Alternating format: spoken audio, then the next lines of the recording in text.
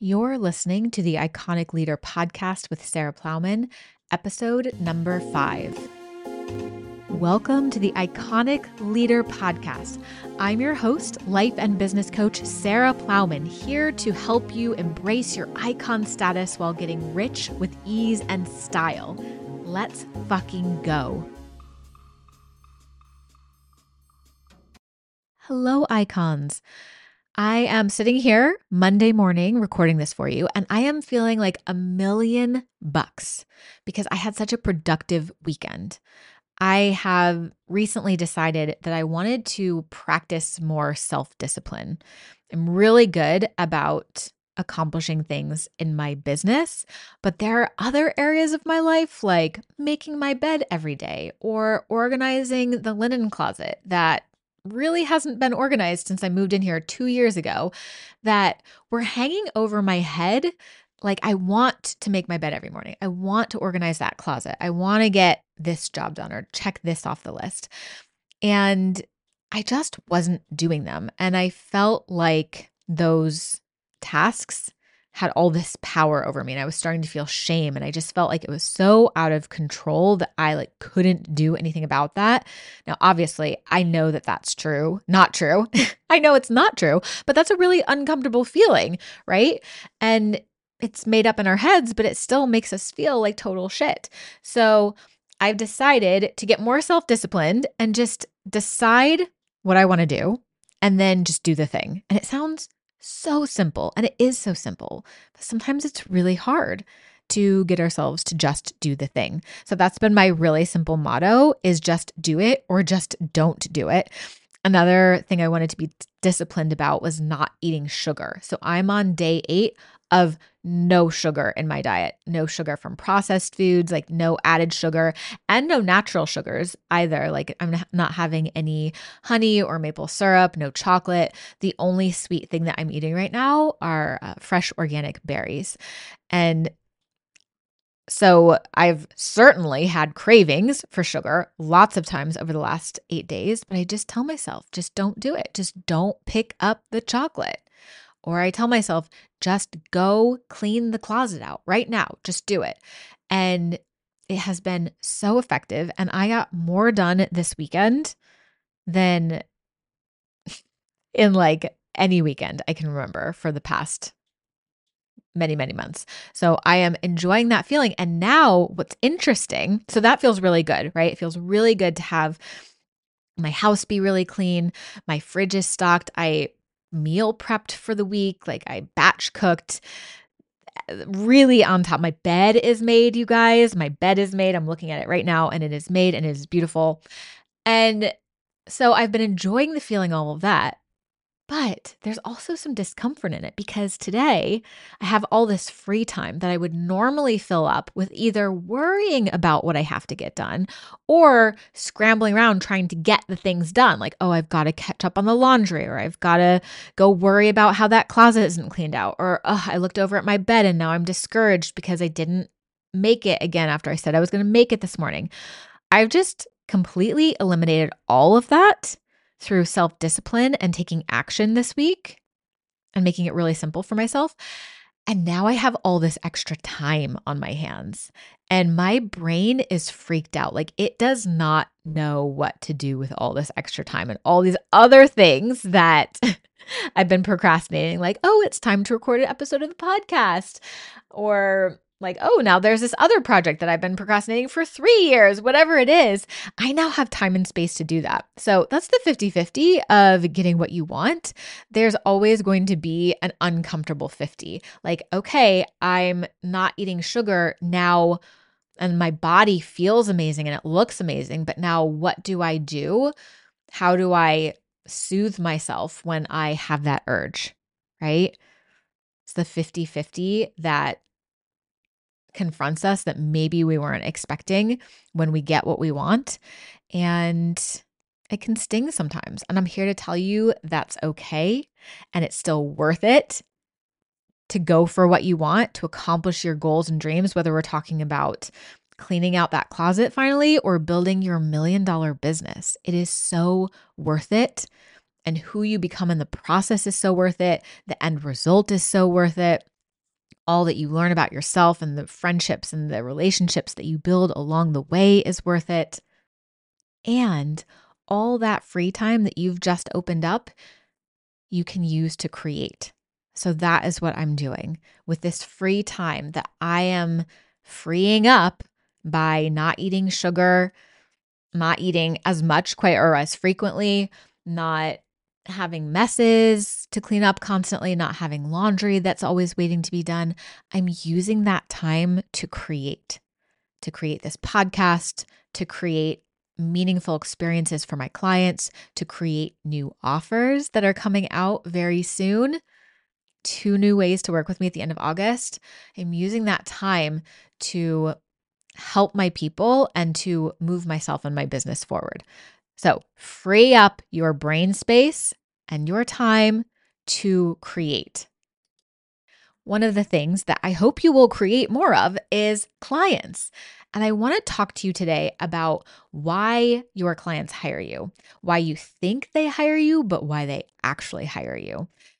When I was working on my website just a couple of months ago, I was doing some research and looking at other coaches' websites, more for like an aesthetic and for the visuals, for kind of, I knew the vibe that I wanted, but just like format, layout, how they had their copy laid out, things like that. And something that really struck me is how many coaches market themselves as the expert. There's very much this vibe of I'm the expert, I'm going to fix you, I've got it figured out, you've got problems, I have solutions. It doesn't matter what result they're talking about. It could be making money, losing weight, finding the love of your life, but it's very much this I'm the expert, you have a problem, I'm the solution kind of vibe. This vibe is very familiar to me, as I'm sure it is to you. We've all seen it. I have even marketed this way in the past, for sure. I remember when I was about to hit and then did hit my first 100K, and I did it in a relatively short period of time, 15 months. I really felt like a unicorn. I felt like I am something special. I have figured it out, and I am the solution. I still think that those things are true, but what's changed is my thoughts about my audience. I still think I'm a unicorn. I still think that I've figured something amazing out. I still think I have the solution. But now what's different is that I think the same thoughts about you. And back then, it's not that I didn't think you were great, my audience, my beloved icons. It's just that I thought you wouldn't hire me unless you thought that I had the solution to your problems. Plus, this was also what I saw in traditional marketing, right? This is what we're taught how to do, and we see it every single day all over Instagram. So I marketed myself like that. And what ended up happening is that I attracted people who had these beliefs. Sarah is the expert. Sarah's going to fix me. Sarah's got it figured out. I've got problems, and Sarah has solutions. Unfortunately, this way of thinking is setting both you and your client up for failure. Why? Because we are teaching our clients implicitly to look outside themselves for the answers, to look outside of themselves for their sense of authority and confidence and trust and wisdom, when all of that has to come from within us. And I really noticed this in my business. I was positioning myself as the source for them, their source of belief. I used to use this phrase in my marketing, like borrow my belief.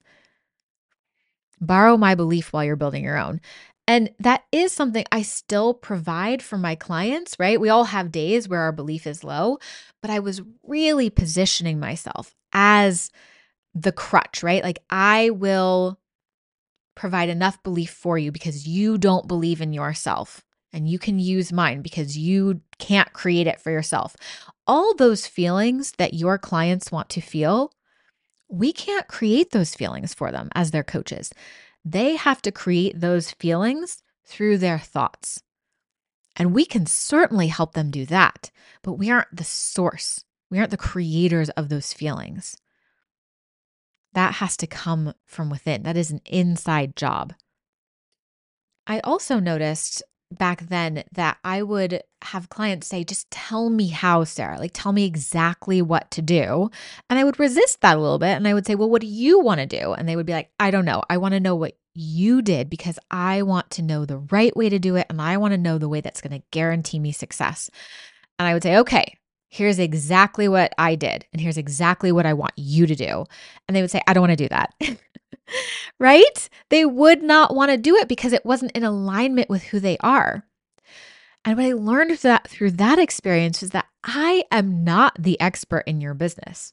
I am the expert at showing you your brain, and I can certainly tell you what I think will help you. What I'm seeing with my eyes and my wisdom and my experience will help you make money faster and feel better and help your clients more. Of course, I have opinions about all of that, and I will happily share them with you. But you are the authority, and my job is to help you see yourself as the authority, help you see yourself as the expert, help you see yourself as someone who doesn't have problems. You see things as it's working, and how can I make it work better? I know what I want. How do I give it to myself? I know it's working. How do I continue to trust that and show up from that belief? That's the vibe in my world now. And it is a really powerful, fun, expansive vibe to be in for both me and my clients. Okay, so maybe you're listening to this and you're like, yes, I'm on board. This makes sense to me. I guarantee you the next thing that's going to happen when you think about going to make your next post on social media is you're like, wait a minute. If I'm not the expert and if I'm not here to solve people's problems, if I don't have all the answers, why on earth are people hiring me? Yes, good question. Really worthwhile to ask and answer. And you're in good company. I went through this myself when I shifted from my job is to help people believe to my job is to speak to the woman who already believes and who trusts her intuition and who knows that she's the authority in her life and help her to embrace that identity even more than she already is. So I had to make a list for myself. Why on earth do people want to hire me if it's not to solve all their problems? So first, I recommend that you make that list for yourself. If you are not the solution to all of your people's problems, why would they still hire you? The second thing I want you to do is I want you to think about an application. If you have one, if you don't have one, let's think about the kind of application questions that will call this person in who sees themselves as an authority, who is already confident, who knows that you're not the solution to their problems because they don't have problems. They just want more of what's working and they just want to be in your energy. So I am on the second or third iteration of my application and I love it. And if you go to my website, you can go through my application. I encourage you to fill it out. I have so many people tell me that just filling out the application was either very triggering or transformative, usually a combination of both. And feel free to steal my application questions. It's at my website, www.sarahplowmancoaching.com. You can take those questions and tweak them for your particular business, but you'll see that it's really calling in someone who believes in themselves and sees things in their life and business as it's working. And I wanted to just read you some phrases. This is how the people who are applying to work with me for $30,000 for 6 months, okay? This is what they think about themselves. I'm an insanely effective coach, quote unquote. These are all quotes from my applications. My intuition is powerful, and the more I trust, the better it gets. I'm super proud of what I create and teach. My coaching skills are top notch. I know with certainty that I am an excellent coach. I'm a great coach, powerful but loving. I double my income every year. I have my own magic. And then finally, I am a baller, in all caps, coach. I am a baller coach. Okay. These are not people who do not trust themselves. These are not people who don't believe in themselves. These are not people who are looking to external sources for confidence. And yet they are investing multiple 5 figures, and yet they want a coach. They're choosing this. Why? Why on earth would someone want to invest at that level for mentorship when they feel that way when they don't have a problem that needs to be solved? Good question. The answer is because they want to.